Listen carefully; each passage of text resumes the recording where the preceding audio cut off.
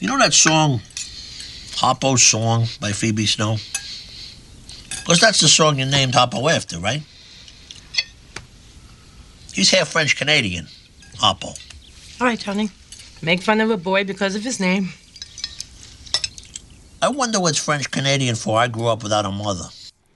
Ooh, fucking hurts every time. Welcome to Cut to Black, a Sopranos sit-down.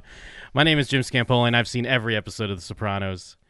My name is Jacob Burrows, and I've seen 62 episodes of The Sopranos, and it took them 62 episodes. What with murders? That didn't matter. What with Mario Karting people down? No big deal. Cheating on his wife? Who gives a shit? This episode made me hate Tony.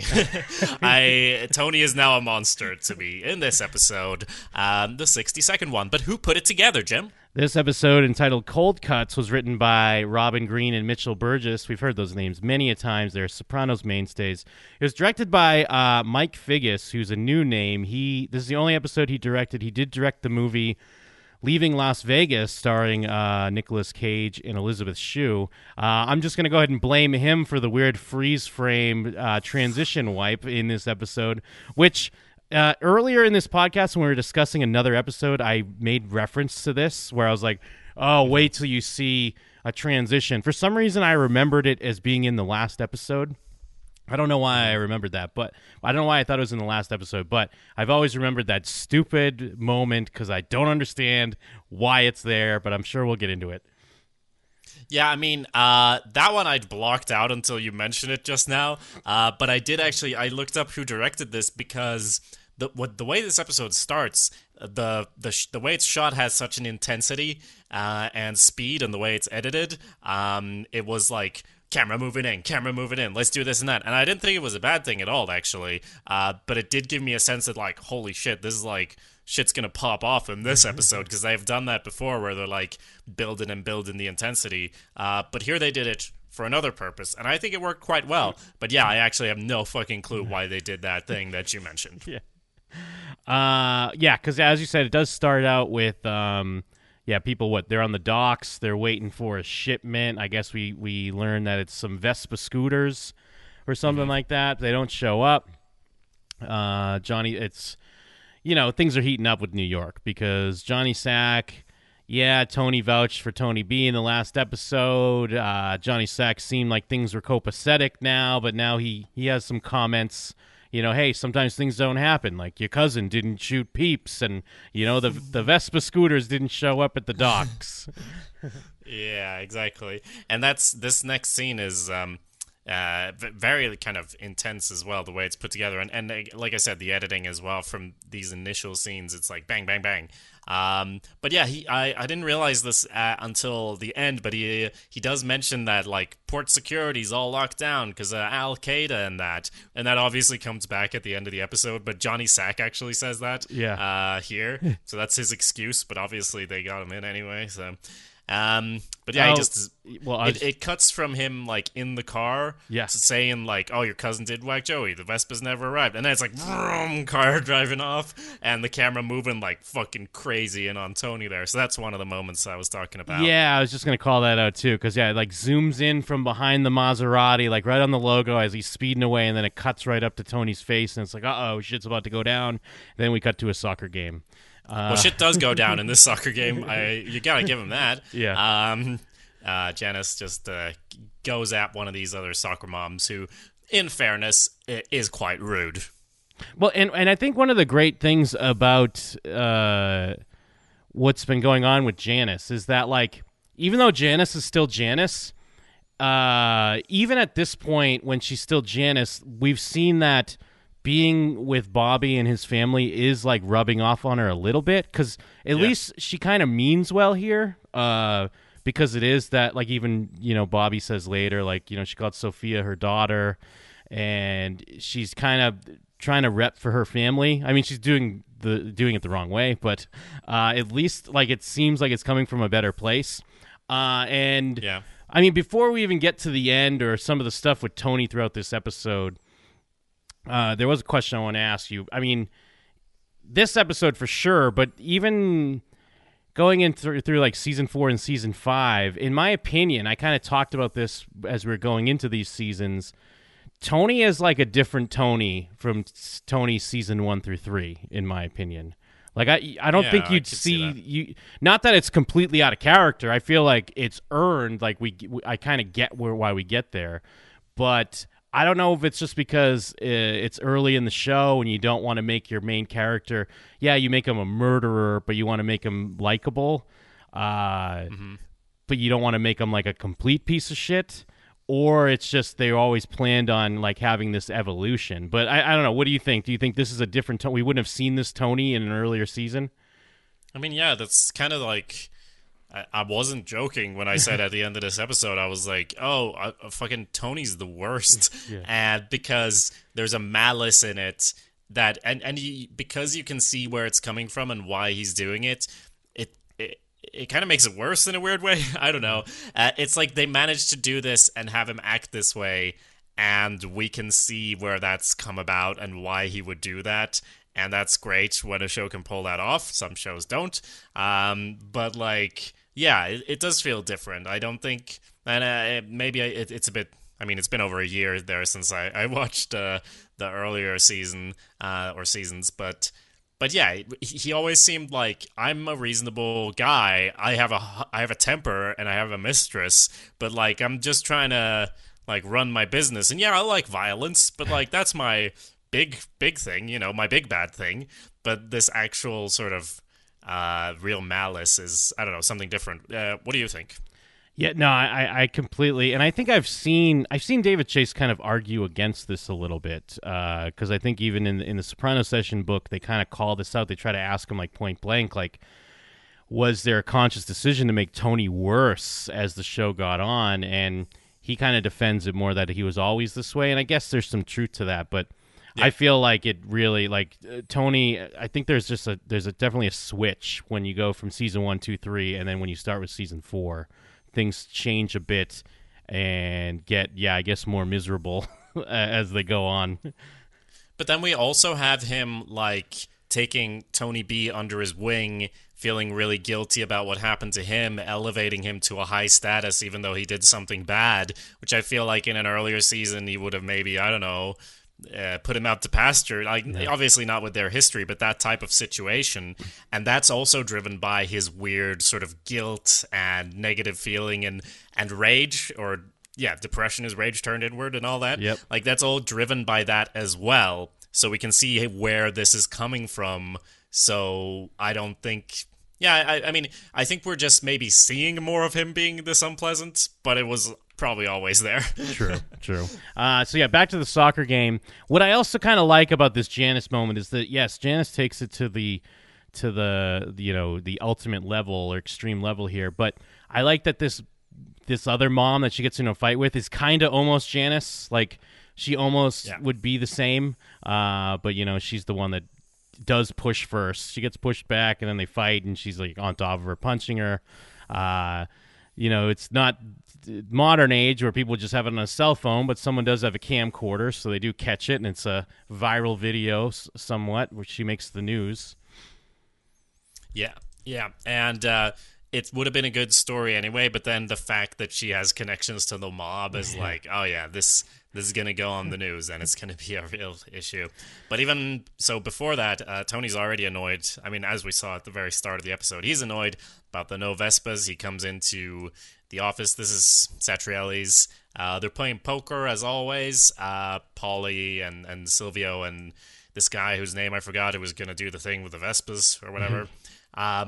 Yeah. I think it's Carlo. I think it's Carlo or something like that. But yeah. Yes, that sounds right. So yeah, they're sort of talking about how he's getting awfully cute with his remarks, Johnny Sack, as Tony says, which is true. And they speculate, oh, it's just weird that, you had your little chat at the funeral, whatever that was, as Silvio says, and then suddenly no Vespas. Weird. Yeah. But yeah, I think he gets a call from Carmilla telling him that Janice got arrested, and he watches the thing on the news, which has the thing on the news I even forgot about until this very moment. But there's a psychologist on it. Wasn't he great? Yeah, wait, what does he say? Yeah, because they're just kind of like making like wisecracks and stuff about like the mob, right? Yes. But I don't know, it was just he made me laugh so much because they cut to this psychologist who's sitting with his fingers steepled together, and he has this tone about him like, psychologists are finding certain individuals are particularly prone to rage, and it all does touch on the theme of the episode, but it just made me laugh. And then it also cuts to Tony, and it's almost like a cartoon sound effect of a thing breaking, because he gets up, he's like, motherfuck, like it's right after that, and then you hear like a cartoon sound effect of a dish breaking. So yeah, he's geeking out because of the news. Almost any inconvenience will set them off. And plus the quick shot of when she's trying to run away and the cop tackles her.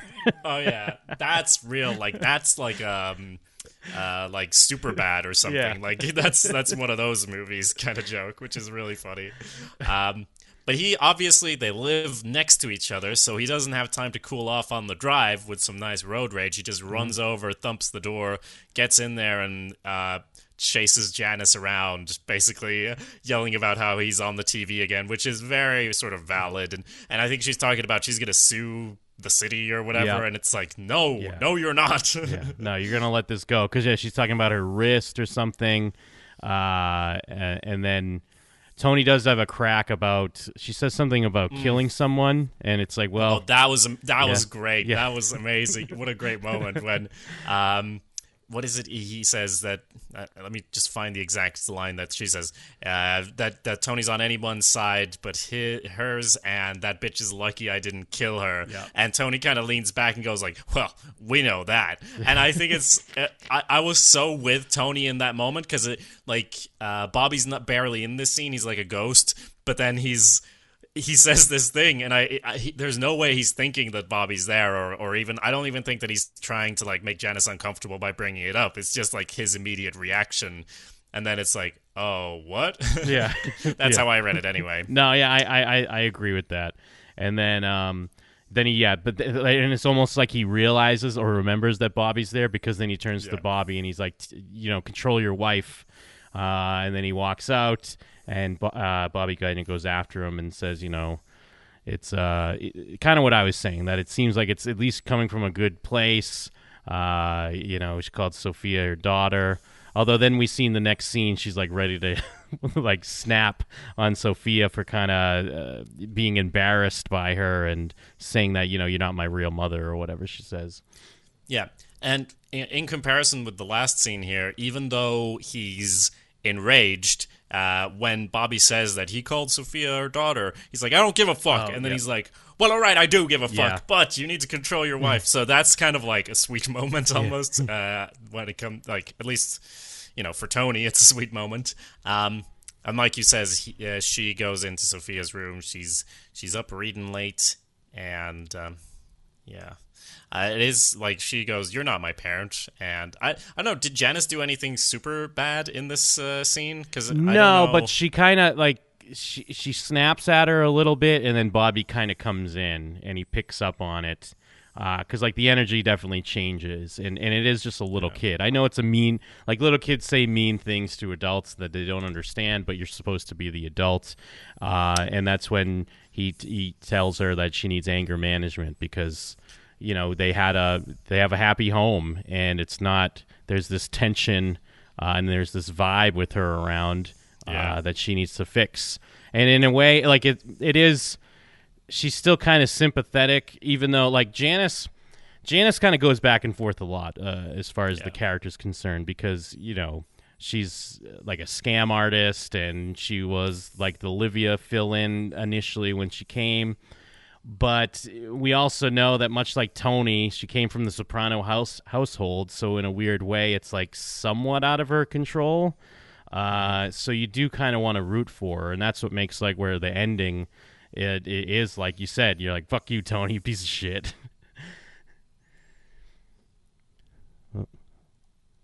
cut out there for a sec. sorry.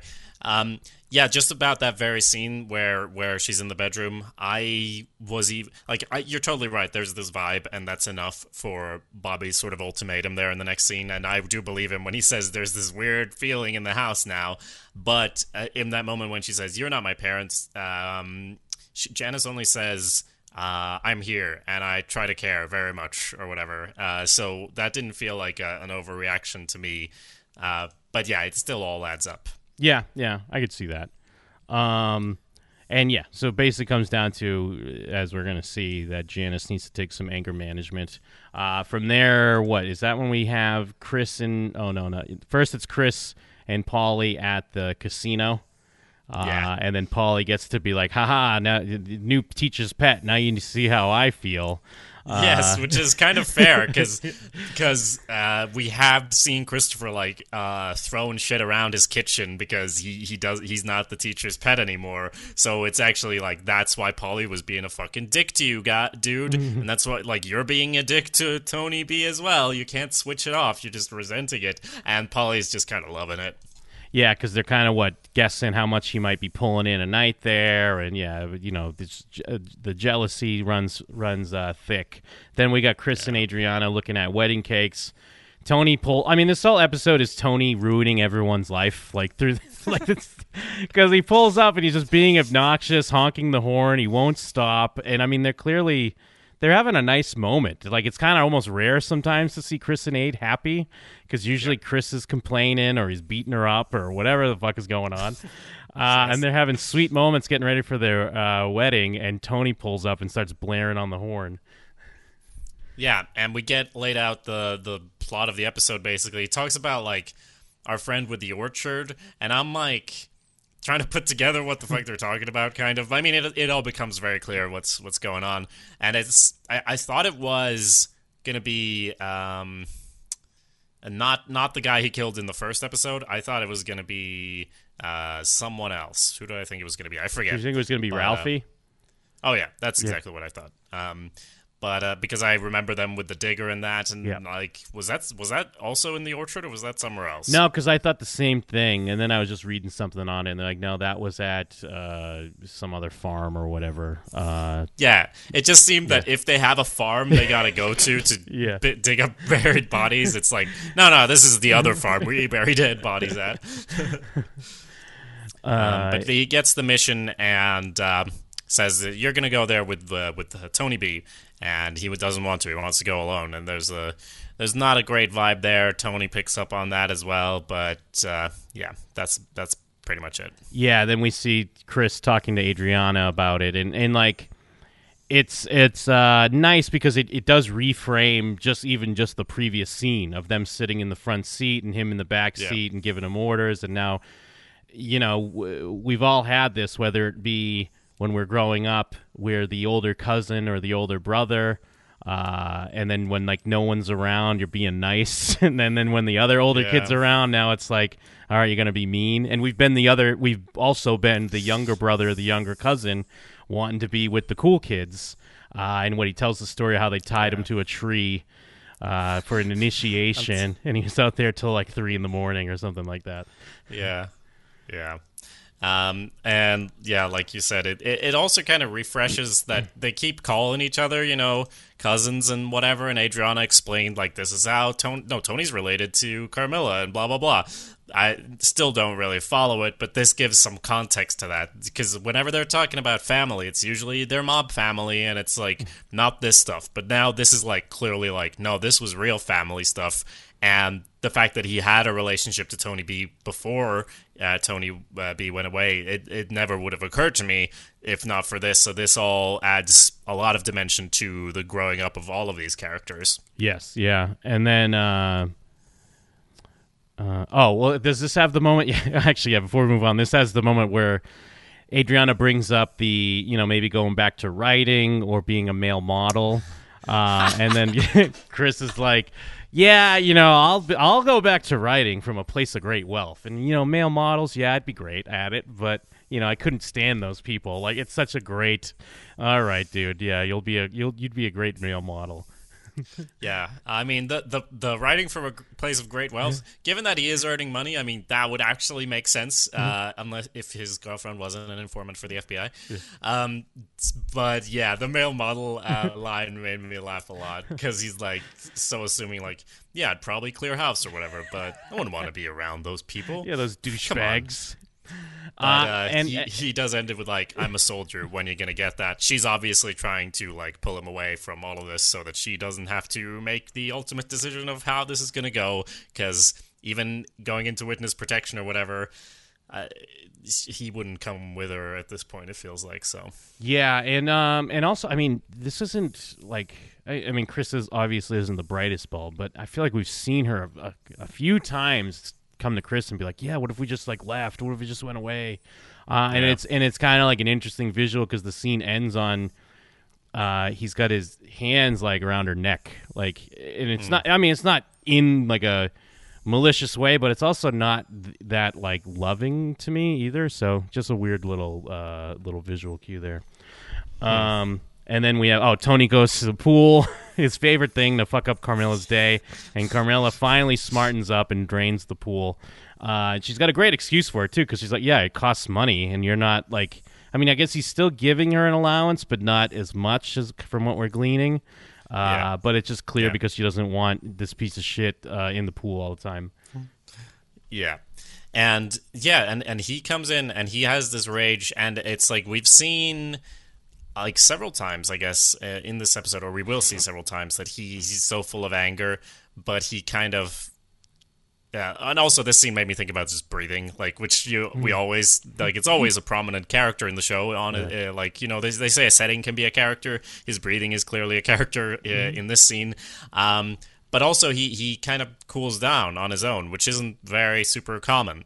But it talks about, are we going to throw them an engagement party? And he tries to say Finn's a good kid, and, you know, we were that age. They're not that young, and ends it with, like, holding on to the basket of laundry or whatever and saying that it wasn't all bad. Oh, yeah. And then let's go.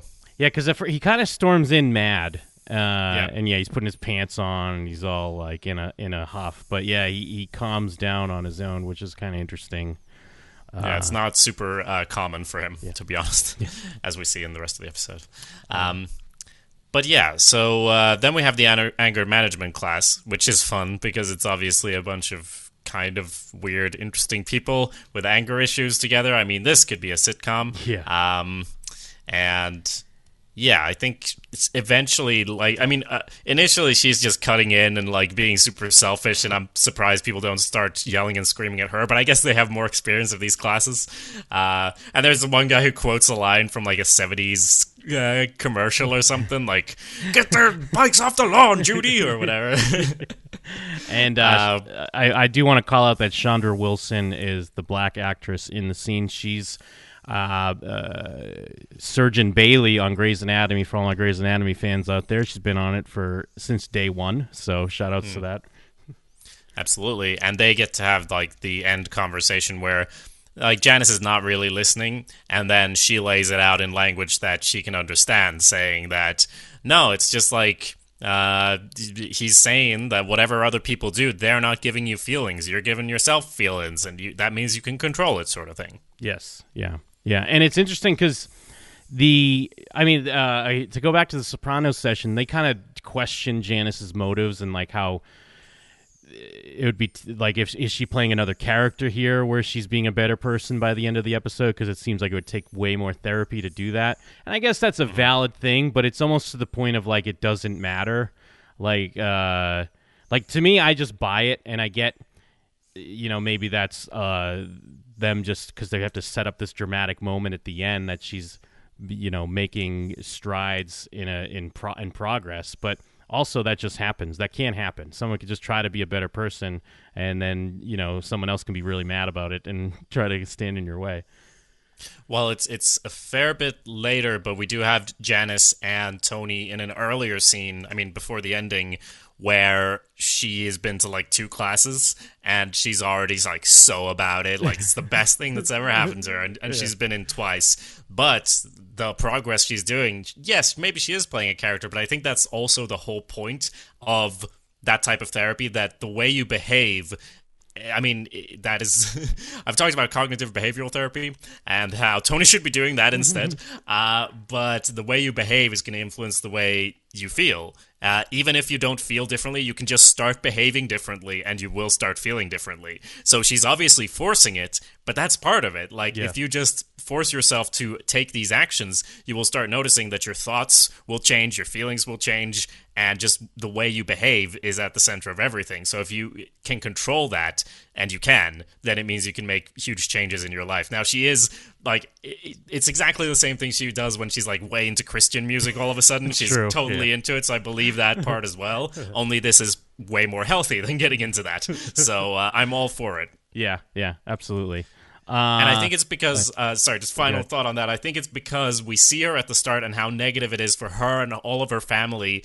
That makes it so much more heartbreaking at the end when Tony just has to tear it down because he doesn't have that, or he doesn't feel like he can do that, and he wants to prove that Janice is as bad as him, which makes it so much more malicious because, like, her marriage is on the line and it actually could get so much better here, and Tony hates that. Yeah, he wants everyone to be miserable like him. Or at the very least, happy wanderer. Yeah, because at the very least, like, it just reflects poorly on him because, if someone else can do it, why can't I do it? No, they're just like me. Then we have, Chris and Tony B heading up to the countryside. And, Chris is, like, a little annoyed. Tony's putting his feet up on the car. We hear about... they're just doing some small talk. Tony B talks about how Ichabod Crane, they used to call him that. Some very sorry people, because he was afraid of Sleepy Hollow, I guess. But he also does have an Ichabod Crane look, so it is like a weird thing that they nailed. But yeah, it's like I like these moments as it build, like the relationship between these two build, because Chris is obviously, a little bitter towards him, and I think we start to see Tony B, the Tony B IQ we've been hearing so much about. As we see, he kind of like works people in a weird way, because he completely works Chris, where he gets to the point of, like, I mean, I'm jumping ahead, but when he's like, Benny was complaining about you getting the casino. I told him you deserved it. Yeah. And, I mean, it's also just very simple in the way that it's exactly what Christopher was saying from earlier, which is, whenever Tony B wasn't around, Tony Soprano was really nice to me. So indicating that he was usually alone with Tony or had the two of them. So he always saw Tony B as the guy who came in and made Tony Soprano be awful. Yep. But it's the dynamic thing. So now that he's alone with Tony B, he's actually the guy who's nice and pushes him along on his bike or whatever, Yeah, absolutely. And then what? Yeah, we have Tony and Melfi. Did you discuss you and Carm making love? I forget what Tony kind of even gets into about this, but she's just asking about that, asking about his depression. This is where we hear about how depression is rage turned inward. I think Tony says revenge is like serving cold cuts here at one point. Yep. Which is the name of the episode, Cold Cuts. It's he brings up Janice, like, so obviously last week, and Melfi's trying to do this, like, she's like us checking in once a week, and we're like, oh yeah, do you remember that thing? And the Sopranos is like, no, this is about this now.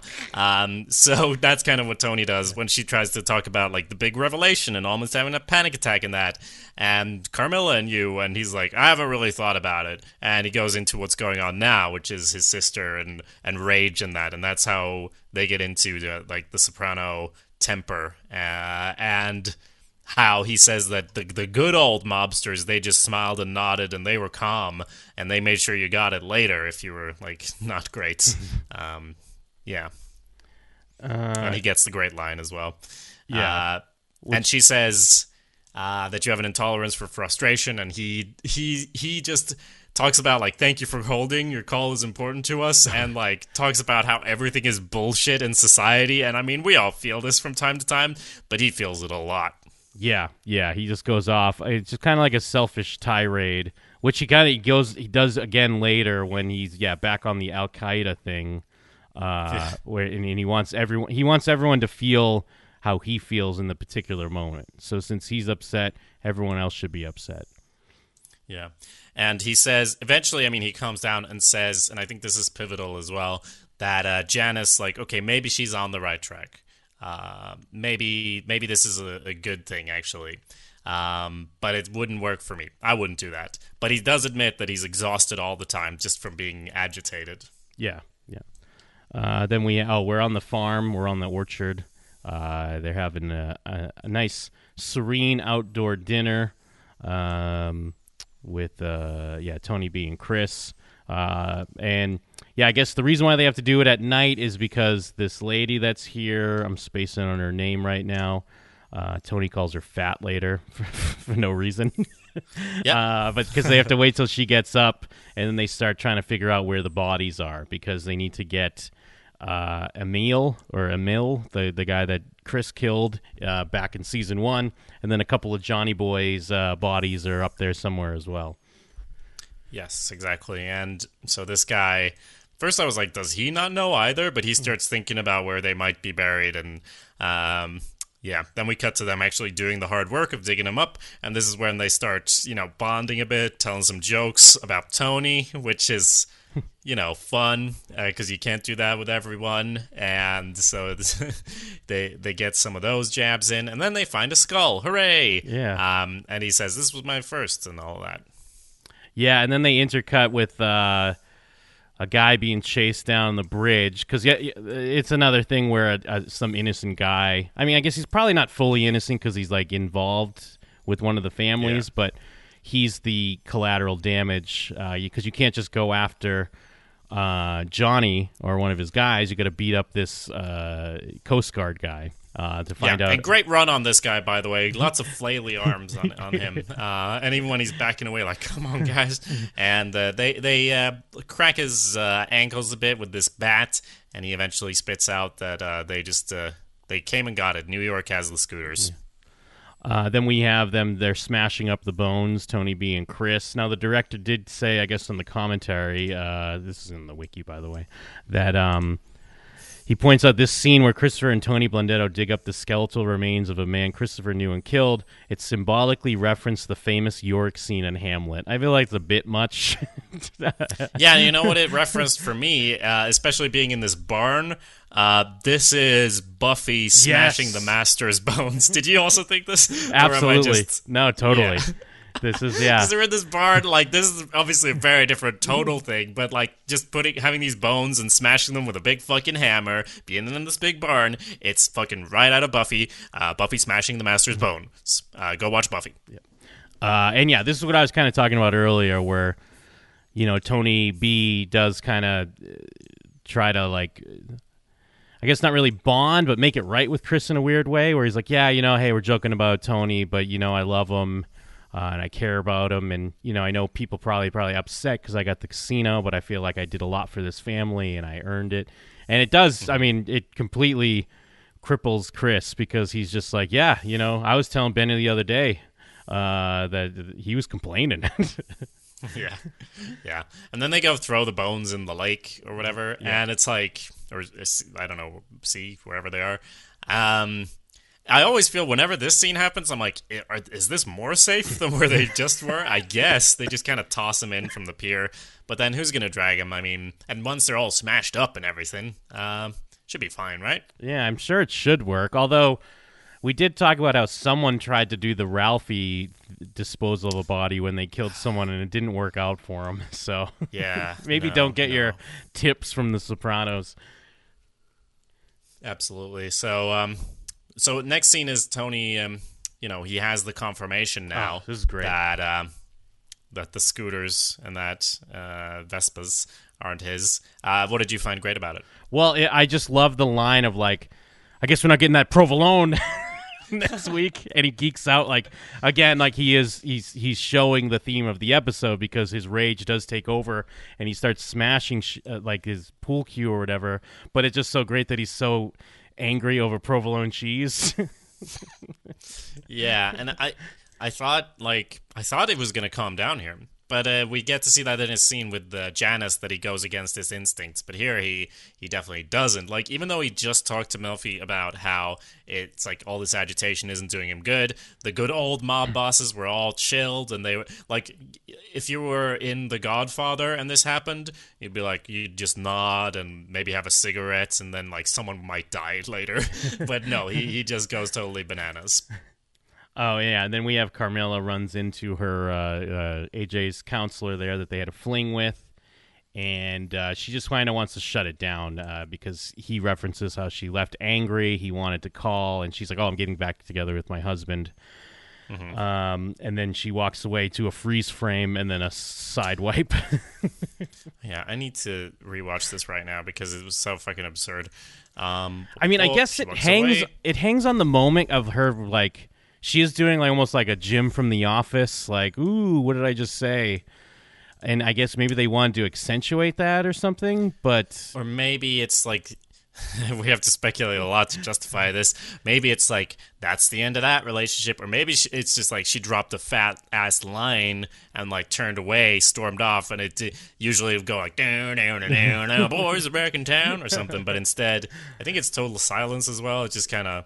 Like, she walks away in slow motion as well. It turns to slow motion, and then she freezes. Yep. Yeah, it goes slow, then she freezes, and then Has anyone, like, tried to explain this? Did you read about this in your Soprano sessions, Jim? They just reference how, like, this director, like, it's like a weird stylistic choice, but they don't really get into what it might mean. So, I don't know. I should look into it a little bit more on what people... Oh, wait, actually, hold on. Freeze frame. It is a Google suggestion. Sopranos freeze frame. What was with that freeze frame? Felt like I was watching a 1990s era Mentos commercial. I don't have the DVD, so I don't know what was said on the commentary about it. What's the deal? Let's see. It happens right after Carmela runs into the admissions guy at AJ's school. Correct. I hate it so much. Yeah, no one would watch this and go like, wow, great choice. If memory serves, the commentary doesn't even mention it as it happens. Very strange editing choice. It was so out of place, I thought my Chromecast connection was interrupted. The director of that episode was also not one of their usual team. He's the guy who directed Leaving Las Vegas.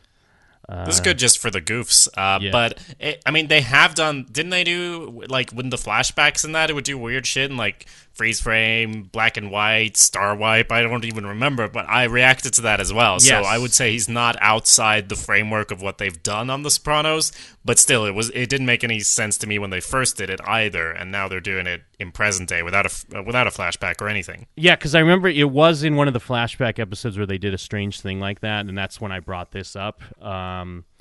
Although some people here, this is on Reddit, they're talking about it. Figgis, the director, claims he didn't know anything about that transition, and that maybe David Chase or someone else threw it in.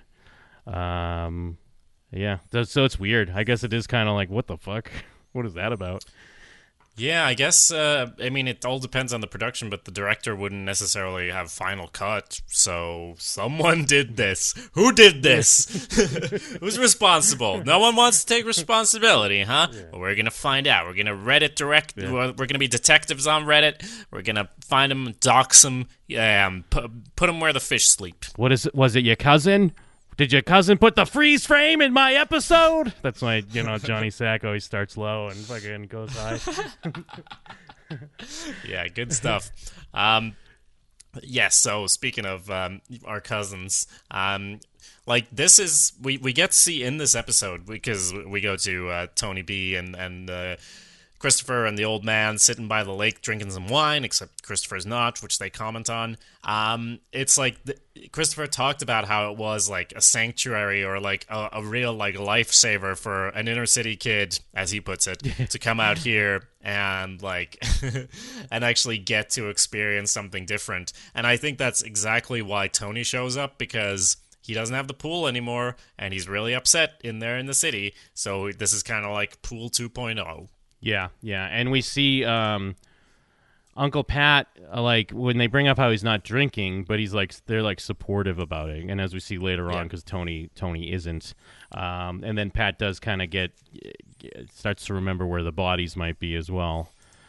And Christopher calls him Johnny Mnemonic, which is one of the references that I did get. Usually I don't. If you haven't watched it, Johnny Mnemonic is a Keanu Reeves movie. I mean, it was a book as well, I guess.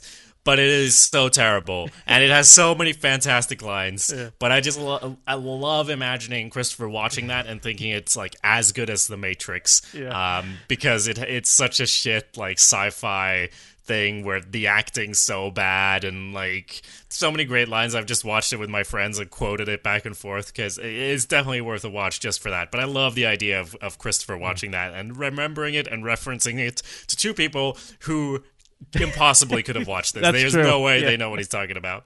Well, and that's a classic, like when you want to watch a technology movie where everything sounds so ridiculous, like in comparison to our phones and computers we have now, because I think they're like because the whole thing is, if you don't know, he's a guy with like a hard drive in his brain or whatever. Very Black Mirror before Black Mirror, but they're like, it's 100 gigabytes, or they might even say 100 megabytes or something ridiculous, and they're like, oh my god, can you believe it? Anyways, that's Johnny Mnemonic. Yeah, it's a really good one. Oh, it's based on Neuromancer, I guess, which is like, from the 80s. And this is like not to get too into it, but this film came out when, this is the book. I'm trying to find exactly when the film version here came out, because it was like right before The Matrix. It's from 95, and The Matrix is what, 99? Yeah, 99, yep.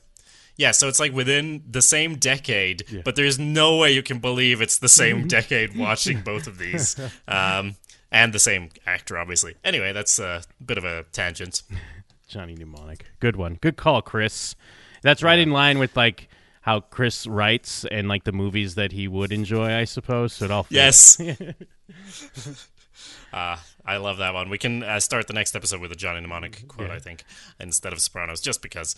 So we get the scene I referenced earlier where Tony is hanging out at Janice and Bobby's place, and Janice is transformed. We already kind of went into this, that she's actually behaving differently and says it's the best thing ever. Tony says, it's just so people can walk all over you. Yeah. But she's actually feeling better, and he managed to like get some enthusiasm for it and say like, I'm happy for you, really. Like, and the thing is, it's so weird because I think he is, but he hates himself, and that's the reason he has to do this thing later, right? Yeah, he plays it so well, because I agree. I do believe that he's happy for her, but like they hang on him for a minute, and he's kind of not, but it's mostly because he's upset with himself that he can't, make progress or be like more positive in that respect as well, because as we've seen, his rage has been kind of controlling him. I mean, throughout the whole show, but especially this episode.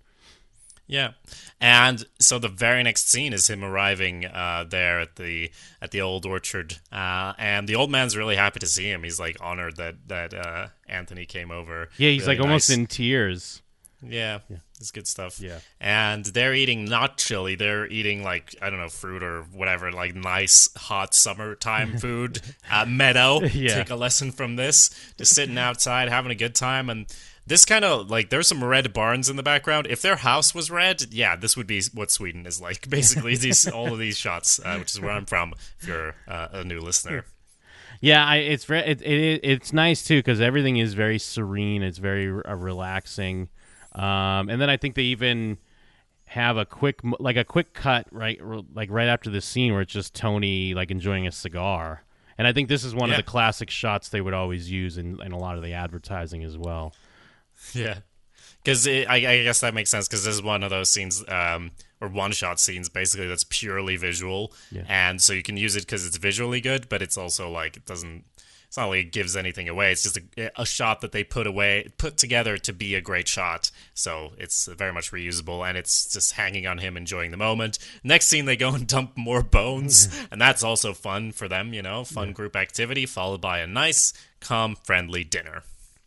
Yeah, and this is where, well, it's nice because at first Tony and Chris are sharing a nice inside joke because, it's Louise, I believe, because Tony just says she's fat for no reason. It's and not that I'm not saying like the writing's bad that he does it. it does feel very Tony to me. Like he's just being a jerk for some reason. And then they have their moments because Tony B starts making the jokes he's making about Tony, and Chris is laughing a little too hard at them. But then things start to change when now you got the two Tonys ganging up on poor little Christopher. Yeah, and I felt like maybe the first of those jokes that Tony B tells, to sort of, it felt like it was kind of to change the subject, because Tony starts going like, "Why are you laughing so much?" or whatever. So that's dangerous territory. So then he does some jokes on on Christopher's expense instead. But then he just keeps going, and it's it's like you said, it's like flashback to when you're a kid. Basically, all they're acting like children. And he also says like he's drunk, that's why he's laughing. And it's like, I guess he forgot that he's 12 stepper, as they said. But he goes, maybe he could take a couple more steps out the door so we could have some fun, eh? That's how they get into the whole jokey thing. And it's a great shot, like as the camera's pushing in, and you got now Christopher in the middle, and you got the two Tonys on each side, and they're kind of going in on him a bit.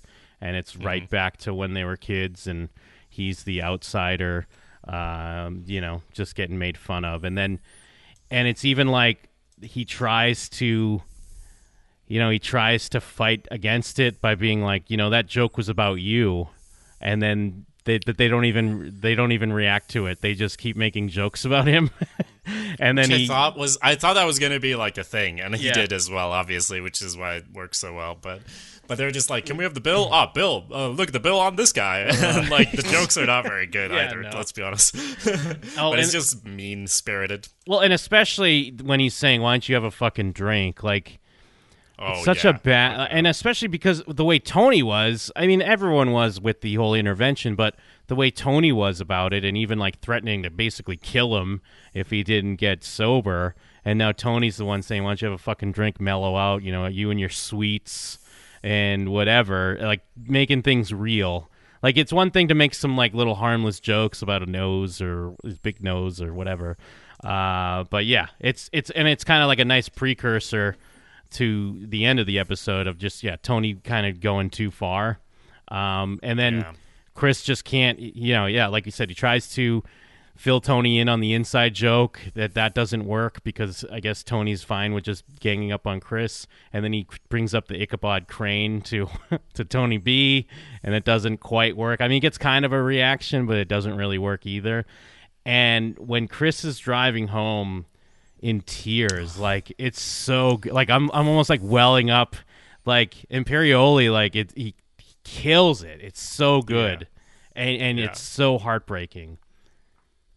Yeah, that one, and the morning of like when they come down and sort of a couple of jokes come in. It's not really anything too bad, but it's like he's got this defeated look because he's been thinking about this dinner all night. He probably didn't sleep. He's been feeling bad, but he's like, okay, I'll just leave it. It's fine. And the next morning it starts up again, and because it's like. Last episode, he's like yelling about Tony B's got this. I'm a favorite, etc. But it's like he's mad about it, but he's not sad about it. Yeah. Now this has nothing to do with their mob stuff and being a favorite, getting more money or whatever. This is all like personal, and and like you said, especially the thing with him drinking. When I was thinking like Tony B was away, he doesn't know, but he just heard he was sober just now. But then I'm like. No, he fucking doesn't. They were out in the road, and Tony was about to shoot Christopher in the head, and Tony B talked him down, so he knows exactly what the fuck is going on. Yes, yeah. And then even I was just kind of skimming through that scene, like it kind of has to end where they all cheers, like, and Christopher doesn't want to, but you have to play it up. And then Tony, before the morning, he catches a news update about the shipping containers, the same shipping containers they take advantage of, and love that it's not monitored. Now he's very concerned because of terrorism and a dirty bomb, and that kind of spills over into breakfast as well. And Tony's getting upset that no one else is like reacting the same way that he is about it. And he only found out about this because he's awake and everyone else is asleep, and he's flipping through channels, and he's not absorbing any of it, and it's only by random chance, and it's pretty good acting for someone who's just sitting there watching TV, but like it actually like clearly gets to him. But this brings to mind the TV scene from earlier where that psychologist who made me laugh a lot was like, yes, any small inconvenience will set them off, and like it feels like the world is against him, and like him talking about the all constant bullshit and all of that, and like I just wish he knew what Janice knows at this point, or at least was willing to implement it even a little bit. But no, he just lets himself get worked up, and like you said, that's at breakfast, obviously, but more so, yeah, at the Bing in the next scene. Oh, and then Tony B does make a crack as Tony's going off on like the terrorism, and because then I think Tony like eats a sausage or something, and he's like, "Yeah, it hasn't gotten your appetite." But even Tony like kind of gives a little head shake and a grin, like, you. That's a good one. Yeah. Exactly. Oh, yeah, it gets to, like, I thought they already dropped a biological weapon because Christopher went to the toilet or whatever. So that's not even that bad. But he's just like, all right, I gotta go. Here we go. Yeah. And yeah, just like, I mean, we already talked about it, but yeah, just it's such a great scene, plays out in silence. It's just him driving home. Fucking tears welling up in his eyes. Just, because everyone can relate, because there's still everyone has that little kid that's still there. Even though you're an adult, there's that little kid inside, and sometimes it just comes out. Poor Chris. Yeah, no, it's like 2 shots of him driving, and it just makes you well up, or it does with me anyway. Yeah, so we get to the Bing, and for all his, like, I mean, Tony had one scene when he was, like, being nice to Janice about the whole thing going on. Like, so he was kind of fighting his angry urges, but every other scene in this, he's just throwing himself into it even more. Like, going with the whole thing he said to Melfi, like, nah, that's not for me. He basically rejects the idea of change in himself. And so we also have Vito. The scene starts with Vito kind of seems to be looking at a stripper, but then that guy is also there, the guy who's the bartender. So Georgie. It's like, yes. So with what happened last episode, I feel it's hinting that he's looking at him because he's in focus, and the stripper in the background is not really important. But yeah, it's all it's for sure a deliberate cut where first we cut from crying Chris to like an ass. In the stripper's ass, but then it does cut from the stripper to Vito, and now that we know a little bit more about Vito, you start wondering, because even thinking about how Vito was calling Adriana all the time when Chris was in a rehab.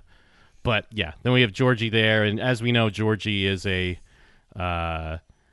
common punching bag for Tony, and I guess for Ralphie at one point as well.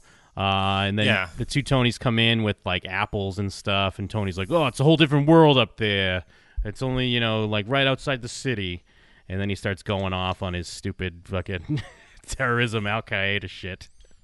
Yeah, and there's a whole, like, maybe it's just the 1-2 punch or, like, the triple punch of him being really mean to Christopher, then coming in, and he's beaten up Georgie before for, like, nothing, but this time it really is nothing. Like, he's just saying, like, oh, you gotta live for the moment, like, because we all might die, and he's like, well, you know what? You deserve a glass to the fucking face for that one. Live in this moment, motherfucker. So there's that, and then the next scene, obviously, with Janice, so at the end, I'm like, fuck Tony.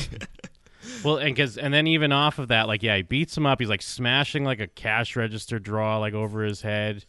He throwing glasses off of his head. Money's going everywhere. So this is not the work site from last episode where it's like, haha, I knew that was coming. This is really like our boss is a fucking ticking time bomb that just keeps going off somehow all the time for no reason.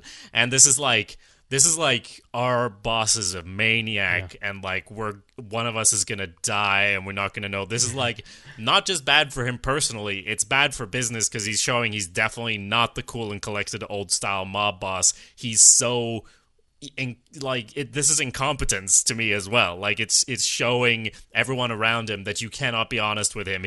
He like looked at everyone around him at some point, and he was annoyed that everyone was just kind of laughing at his jokes or whatever, even though they weren't funny and so on. But this is like, no, you can't even say the smallest thing around me, or I might like make you deaf in one ear. Yes, yeah, because then we cut to the next morning. Paulie shows up. They throw in this dermatologist callback for some reason. I guess she was in the episode where Tony was getting his mole checked out, the one where he almost had sex with Adriana. It's just kind of like a weird, bizarre thing to have. But, I mean, I guess it's just... Because initially, I just thought, oh, they went to the hospital and Tony took a nurse home after they brought Georgie to the hospital. I thought, oh, Valentina got a real job? She's not just selling frames or whatever? But I'm a face-blind person. I'm like, oh, that's definitely not Valentina. Eventually. And then, Paulie gives him the news that, Georgie's probably going to have permanent hearing loss, and he's probably quitting the Bing. Paulie does say something like, but, we told him, like, don't talk shit or something like that, or keep your mouth shut. Or Paulie does make a line like, that's why I don't talk politics. Why I don't discuss politics. Yeah, that was fun. But I think Paulie's reaction is interesting because it's like, in his mind, it's like, yeah, so Tony did this for whatever reason, and it's like deserved in Tony's mind. But then now when Tony tries to give him money for it and everything, it's like, oh no, Tony even realizes he was a fucking idiot or whatever. And it's like, now it's one thing if you're being an asshole beating people up, but then also being wishy-washy about it, because now Tony, I think, wishes he didn't do it, because obviously it's actually pretty bad, and he has to, like, he takes out his money to solve this problem, like he solves most problems. Well, no, violence is how he solves most problems, but, like, one way to solve it, just throw money at it to make his guilt go away, which is exactly what he's doing with Tony B as well. Yeah, and plus, like, the other side of it is I don't know if I would trust Paulie to give him the money. That's my only thing. Or at the very least, he's gonna wet his beak. This is the delivery fee. It's like 70% or whatever. Yeah. And then then we have kind of the setup to the dinner at first. So Tony shows up, and Janice is still doing well. She's actually even doing well with Sophia. She doesn't freak out, but she shows some good parenting skills and how's her not spoil her dinner with a Hawaiian punch. And see, Bobby comes in. Oh, she gets a telemarketer. Well. Yes, tell him to not call you. Like Tony's not just even. Hang up. Yeah, Tony's not even the one that answers the phone, and he's annoyed. Yeah, no, he's really mad about it because he'll be mad about anything. And this is just a reminder that she's doing so much better than him. Because that scene kind of ends with him, like, watching her, like, huh? What? No. It gets us into... Well, before that scene, though, actually, I skipped it. There's a quick scene with Carmilla and Rosalie April where she just kind of says she told the guys getting back with Tony because she didn't want to give the dude the satisfaction. But anyways... but that scene kind of goes nowhere, and it totally invalidates the dumb freeze frame as well, because that was kind of like, don't you forget about me. But then it's like, oh yeah, I'm still having a chat though with Rosalie that doesn't go anywhere. So that's, can't freeze frame and then go back to it. Yeah. But yes, this fucking dinner scene, and this is one of those scenes, I've kind of called this out a few times, but when I just think about The Sopranos, there are certain moments that pop up first that kind of encapsulate the show, and this is for sure one of them. Just the fact of like laying out your main character where he's so miserable that he can't even let someone else have like a little something good for themselves, that he has to ruin it. And just when it goes to him not storming out, but walking out of the house into the neighborhood by himself, smiling, like. And we've joked a lot about having the mother's house be close to Bobby's house, but it's been so convenient with a lot of these things where it makes complete sense that he would just walk. So, hey, what a great choice that was a while ago, putting them close together. Yeah, absolutely. They're having like a nice dinner first as well. Jan's getting compliments on her eggplant, which for once she actually did cook it. I guess she's picked that up now. So not getting everything from the store. And Tony's like, yeah, delicious. Wonder if Harpo likes eggplant or whatever, really clunkily brings it up. Yeah, I wonder where Harpo's having his Sunday dinner. And plus the fact that, her stepkids here, they didn't even know that she had a son. Like, so it's like a revelation to them. And yeah, just brings it up out of nowhere. It seems like maybe it's going to go away, but then he's like, oh, he asked the kids if they've heard Harpo's song by Phoebe Snow, which I've never even heard of. I guess it's a 1975 hit. No, Phoebe Snow was known for her 1975 hit Poetry Man. But I believe this song is like even older than that, and it's actually called Harpo's Blues. It's not called Harpo's Song. Well, yeah, you can't have them quote or reference anything and do it correctly unless it's Johnny Mnemonic. They're gonna get it wrong. Okay, well, no, okay, so, Harpo's Blues did come out in 75 as well. It reached number 20 on the adult contemporary charts. Very good.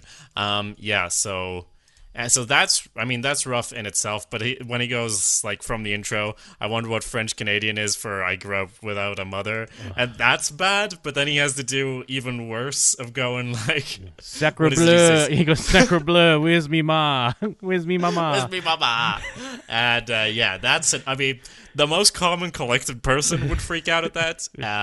So yeah, and Tony loves that he can get her running after him with a kitchen knife. That he's complained about her temper. Her temper has gotten them into trouble. Like the same way it gets him into trouble. There's going to be like a court thing from the whole soccer mom thing. She killed her ex, and they had to fucking clean that shit up as well. And then he's like, no, I want you down in this fucking pit with me. I want to show you just as bad. And it's like his smile as well. He's like grinning there as he's walking out. Yeah, well, because even before that, because poor Bobby in this situation, because he can't really do anything because Tony is his boss. And, it's not just a regular job boss. This is his mob boss.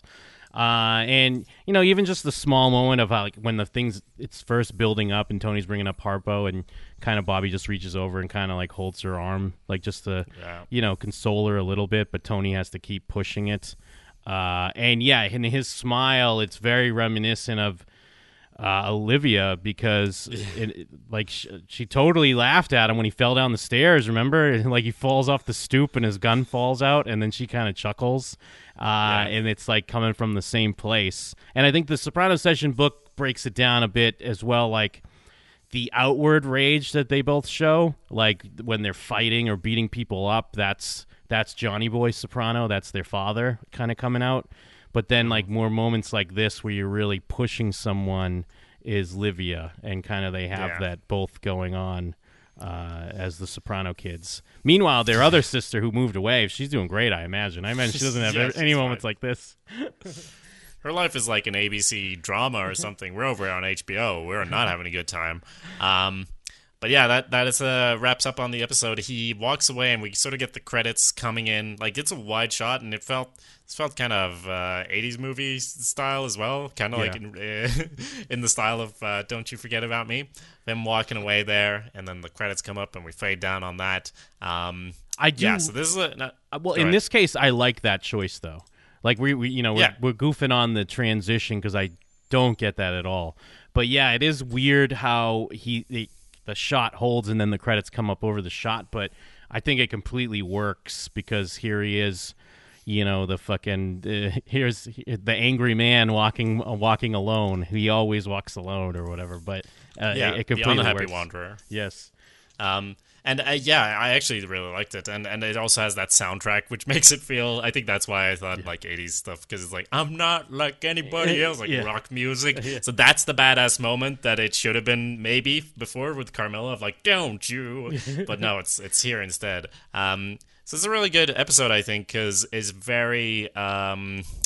It doesn't go off in a lot of different directions. It has like this one thing going on, and even though different characters are involved, it's very collected, and that's what I've been feeling as well with this season in general. Maybe comparing it seasons where stuff is great, but sometimes there'll be an episode where it's like, why are we talking about Christopher Columbus on this storyline? It has nothing to do with this other storyline. And here it's like, no, this is a fucking story, man. This is one thing, and we're pulling all the threads together. Don't just watch.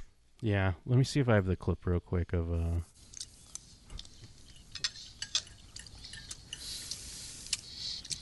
Sacre bleu, where is me mama? So mean, dude. It's so mean.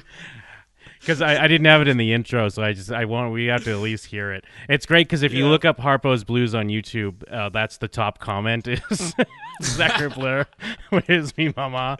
And then the second comment is, all right, make fun of a boy because of his name.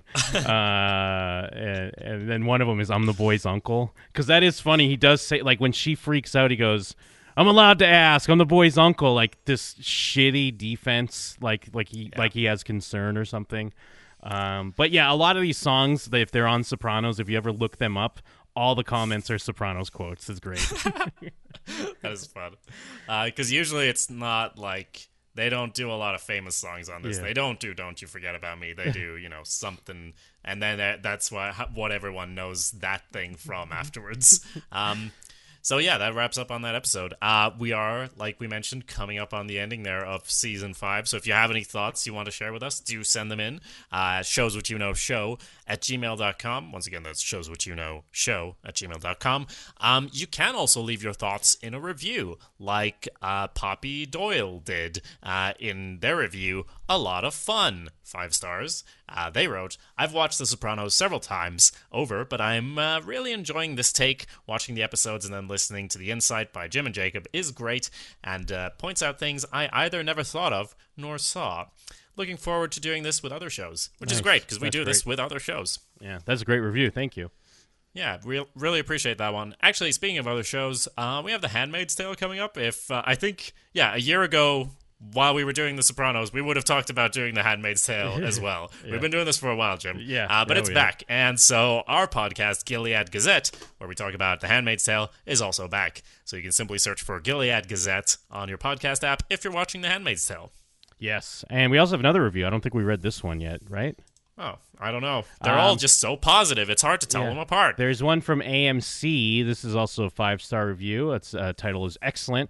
Really enjoying this podcast. Good discussion regarding insight to the individual episodes from each season. I hope these guys consider another excellent older HBO series to review that not many people do. Hint, hint, The Wire. Interesting. I have seen I think you've seen The Wire as well, but I will say I haven't seen The Wire in probably a decade. So maybe it would be something in contention if people want to hear that. Maybe it's something worth checking out. Yes, we've both watched it, which I think it really adds something to our take on The Sopranos that we can do it this way where I haven't. Yeah.